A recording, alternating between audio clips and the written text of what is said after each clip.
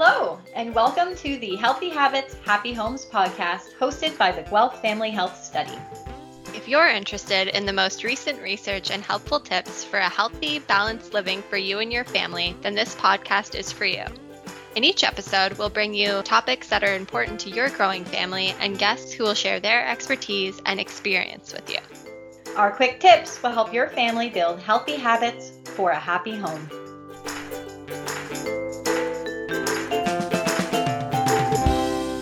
Hello, and welcome back to the Healthy Habits, Happy Homes podcast. I'm Lisa Tang. And I'm Sabrina Douglas, and this week we're really happy to have Dr. David Ma on the podcast. Dr. Ma is the founding director of the Guelph Family Health Study and a professor in the Department of Human Health and Nutritional Sciences at the University of Guelph. Welcome, David, and thanks for joining us on the podcast.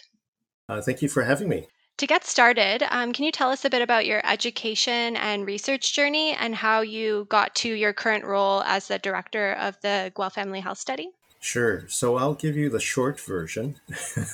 I did my undergraduate degree at the University of Alberta in biochemistry. And then I was looking for summer opportunities and started working in a nutrition lab with Dr. Tom Clendenin.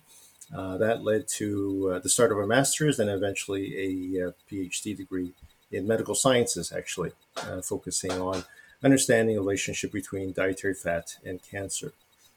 Then I moved to Texas A&M University in the States, in Texas, and pursued a postdoctoral degree there for a couple of years.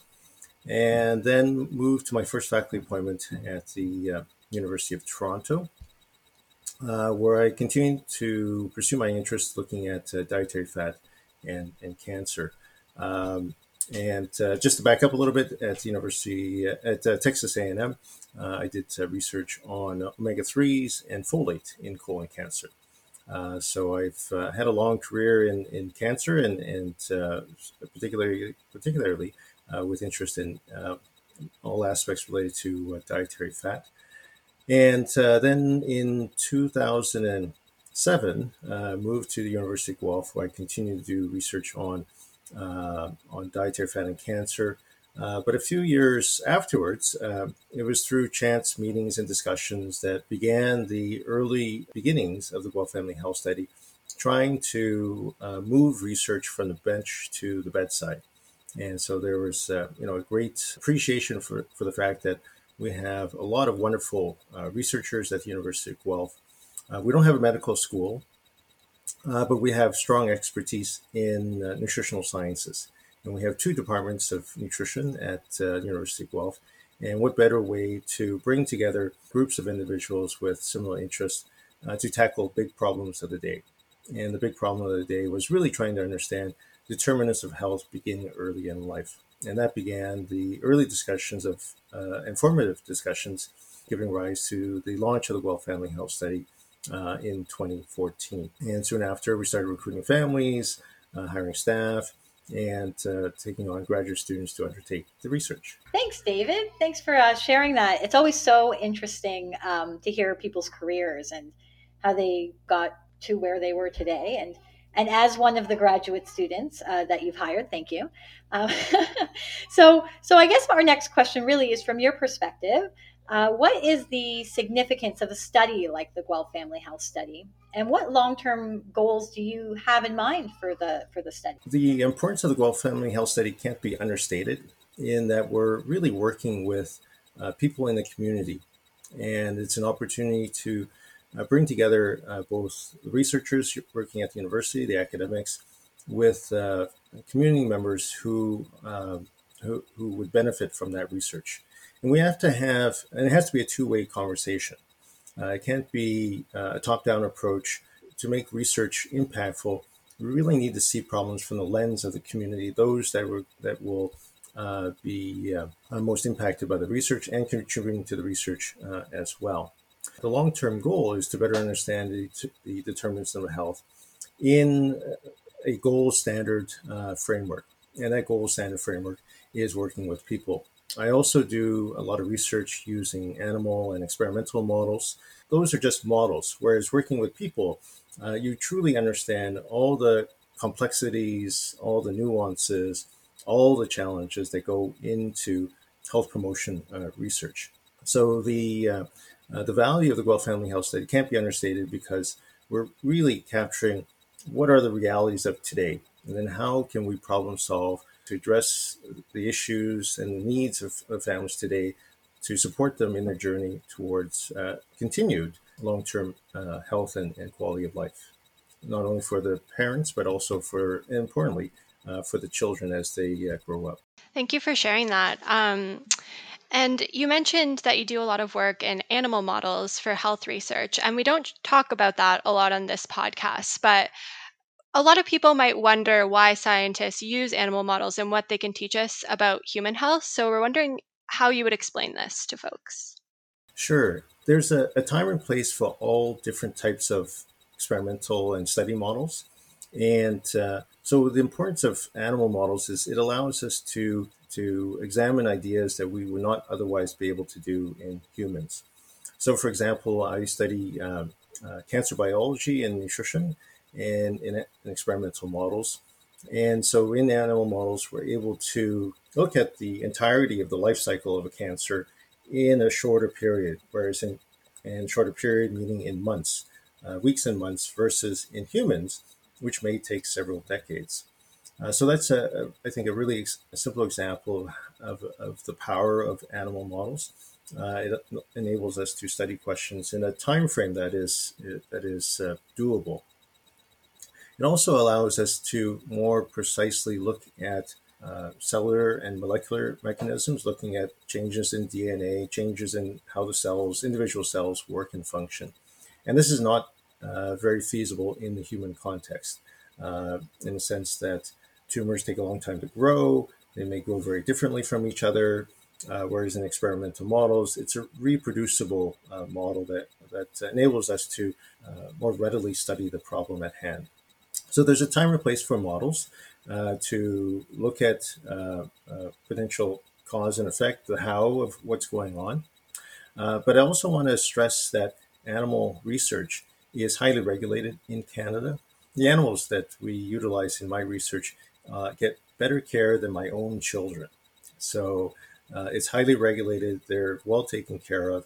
And also, we aim to utilize as few animals as possible to answer the question that we are interested in, which is in contrast to human research, where we literally want to study everyone.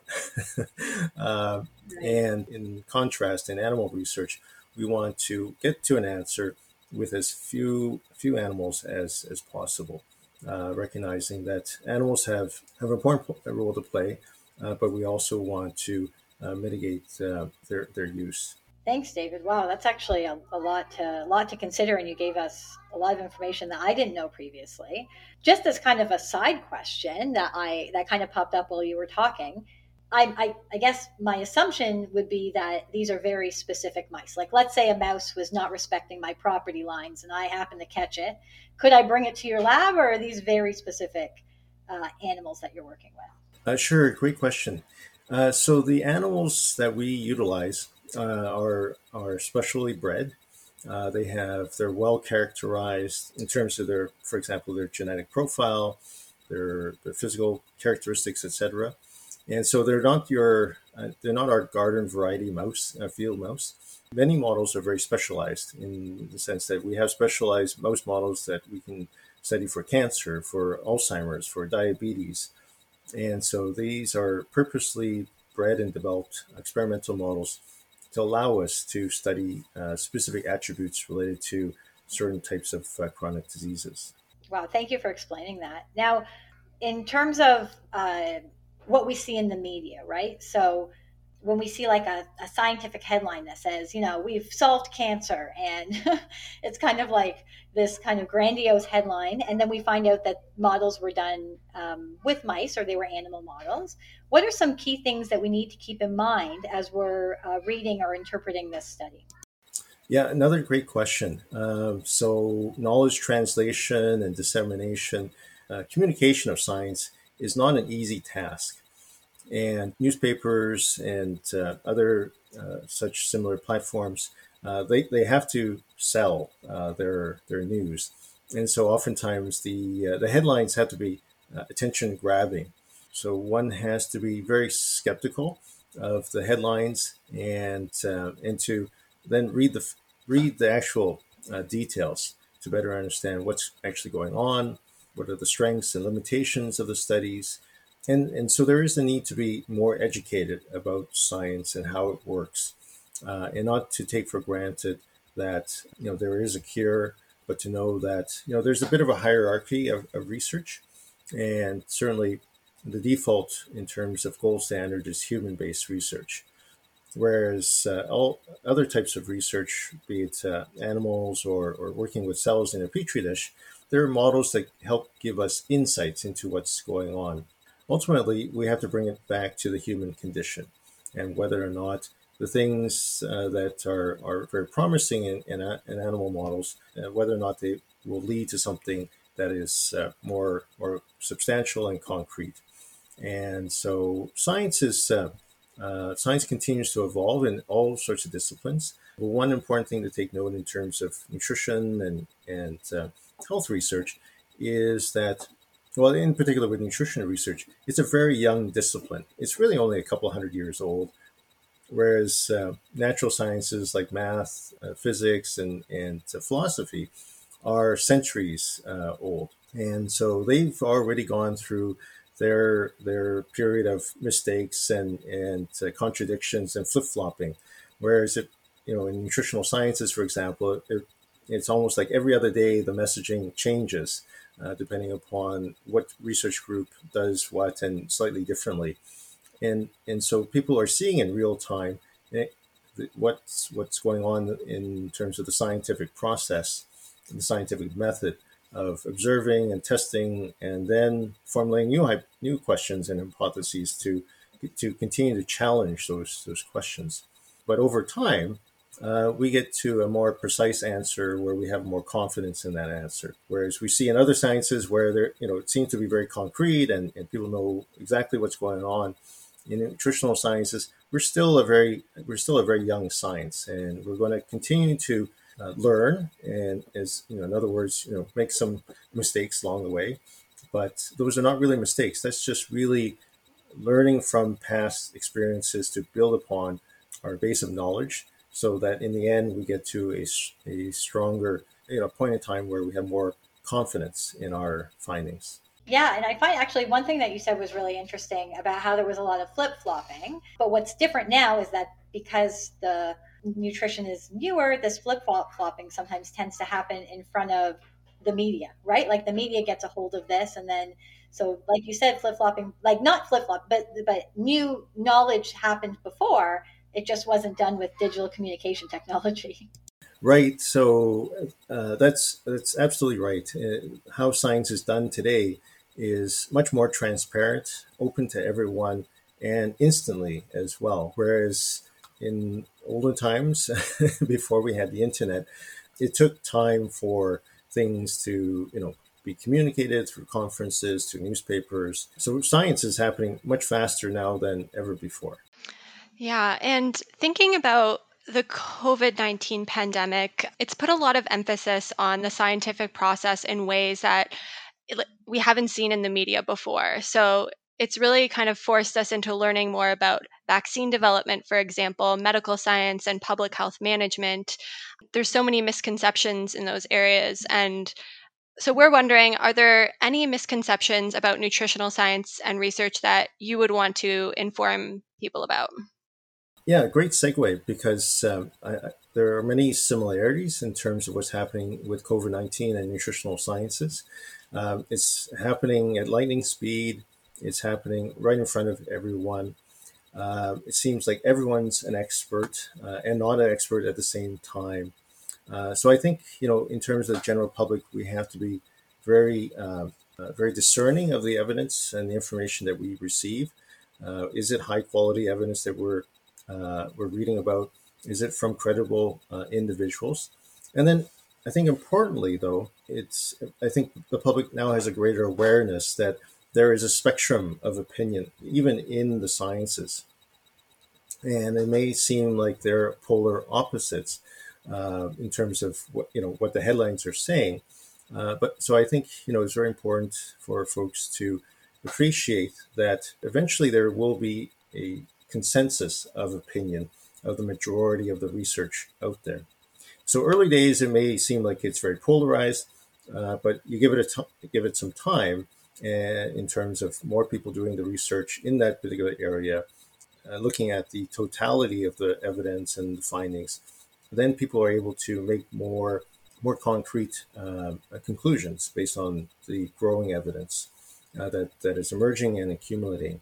So it seems to be occurring at a dizzying pace, but I think people need to have to be a little bit patient, because science doesn't happen like they do in the movies, where you simply go from one scene to the next and all of a sudden there's a cure. But in science, from one scene to the next scene is several weeks and months of very hard work by many very dedicated researchers, and that's been going on in the nutritional sciences for many years.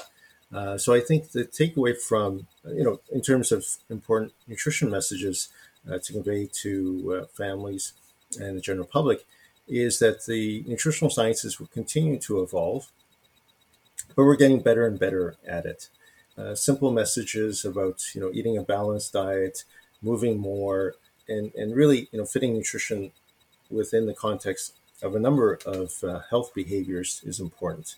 That's also something that we've been learning more about in recent years, in the sense that there is no magic bullet, but really it's a combination of good nutrition, moving more, getting a good night's rest, reducing sedentary behavior, reducing stress, a whole host of things that go on and contribute to our health. Thanks, David. I'm just going to put it out there, though. A magic bullet would be pretty great if that existed. It would, and certainly that's something to strive for, and right. Perhaps one day. But I think there's a lot of things to also enjoy from the fact that there are a lot of things that contribute to our health. So getting out and having a walk with your dog or friends and Absolutely.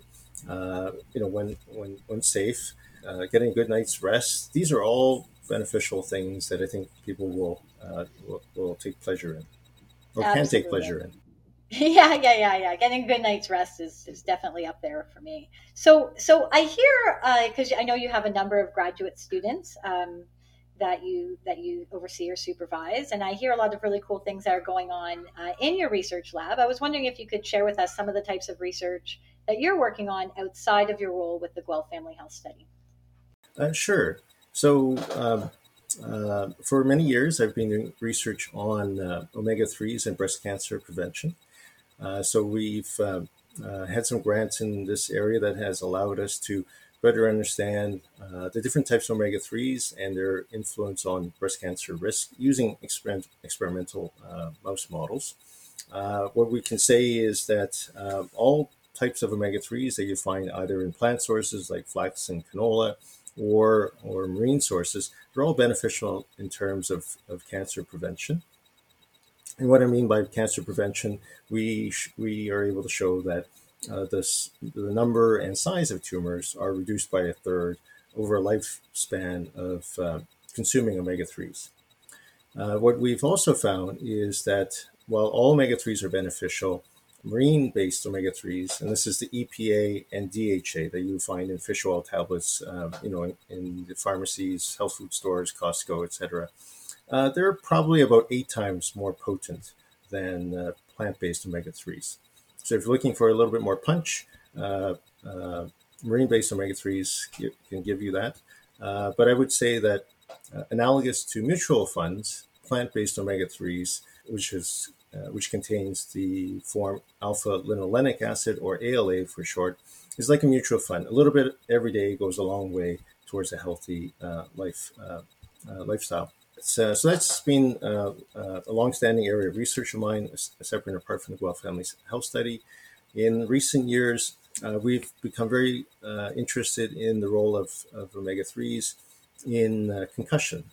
And so I've had a longstanding interest in trying to understand the role of omega-3s in the brain. And what we noticed is that there really is a lack of research in terms of omega-3s and brain health in this type of injury. So sports-related type of injuries, where you have a mild traumatic brain injury, a little, repeated blows to the head that would occur in high-impact sports like football and rugby and soccer. What's emerged in the last decade is that these repeated blows translates to long-term cognitive impairment. And so we've started some early research looking at developing an experimental model to study the role of omega-3s and whether or not it's beneficial. And our early evidence suggests that mice that were pre-exposed to omega-3s recover very quickly from a brain insult as compared to mice that were not exposed to omega-3s. And so this is really cool because we're one of very few labs that are pursuing this kind of research. And when we come back from the pandemic, there'll be a lot of sports people interested in getting back into the swing of things, so to speak. And so it goes to show that nutrition has many different roles in our life, not just in health, but also in physical activity. Yeah, that's really interesting. I don't think a lot of people would think about the association between omega-3s and concussions. Yeah, just to add a little bit further, this makes sense because the brain is one of the most highly enriched organs in omega-3s. So there's a bit of a cause and there's a sort of a cause and effect relationship there, where if there's a high amount of something, it must mean it's there for a reason. And so what we're showing is that if the brain is properly fortified with omega-3s, then if you get an injury, you're better able to recover, as opposed to having a lack of omega-3s, and it might take a bit more time to get back onto the playing field. Right, that makes sense. So you mentioned supplemental forms of DHA and EPA, and I'm wondering if you can give some examples of the plant-based and maybe marine sources of these things as well.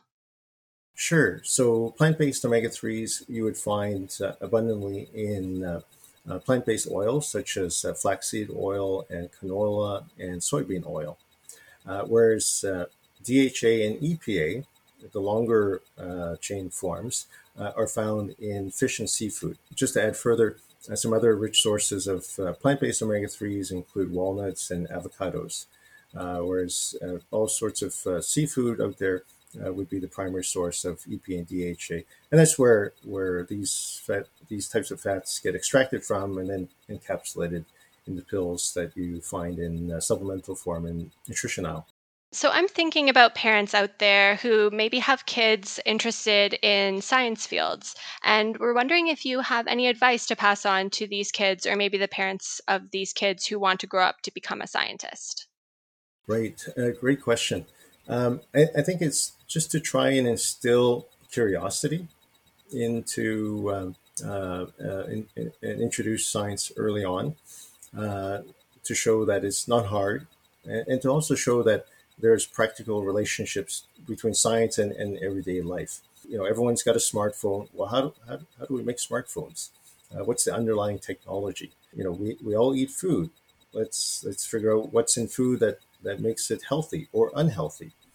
So I think providing that connection between the physical environment and the underlying science, I think is a useful way to encourage and instill that curiosity that might one day lead to an interest in the sciences. I really love that, and I'll keep that in mind with my kids for sure. My husband and I often joke that the worst fate is being an insect in a playground in front of a bunch of boys, because when I see them picking up all those little creatures, and I get grossed out, but I think, oh, that's probably not a good fate. They could maybe use with some of Dr. Ma's animal care instructions, perhaps. Well, I think it's similar to what we do in other areas like sport. If you want your children to be interested in sport, get involved with them in soccer or golf or baseball or whatever, or running. And so it's being active with your children and providing those opportunities. That's great. I love that. So we've been kind of ending with some of our guests who are part of the Guelph Family Health Study to talk about their best moment or favorite memory with the Guelph Family Health Study. And we were wondering if you had something to share with us. Well, I would say that there are many fond memories, and I would say that there isn't one that stands out in my mind, but I think it's been just this ongoing feeling that we're doing something really important, really exciting. We're so fortunate to have wonderful families as part of the Guelph Family Health Study, and also staff and trainees. I have to pinch myself every once in a while because the last 7 years have gone by so quickly, and together we have accomplished so much in a relatively short period of time. We've delved into so many different areas. We have such a greater understanding of what's going on in terms of family health now than before. And so, there's many great memories, but it's just really this ongoing activity that you just have to pinch yourself to to make sure it's not really a dream. Thanks so much, David, for coming on the podcast and sharing your insight into your role with the GFHS and scientist at the University of Guelph. You covered a lot of ground from your journey to where you are today, the significance of the GFHS and animal-based research, and how to navigate nutrition and science news in the media. So I'm sure our listeners will find what you had to share really helpful.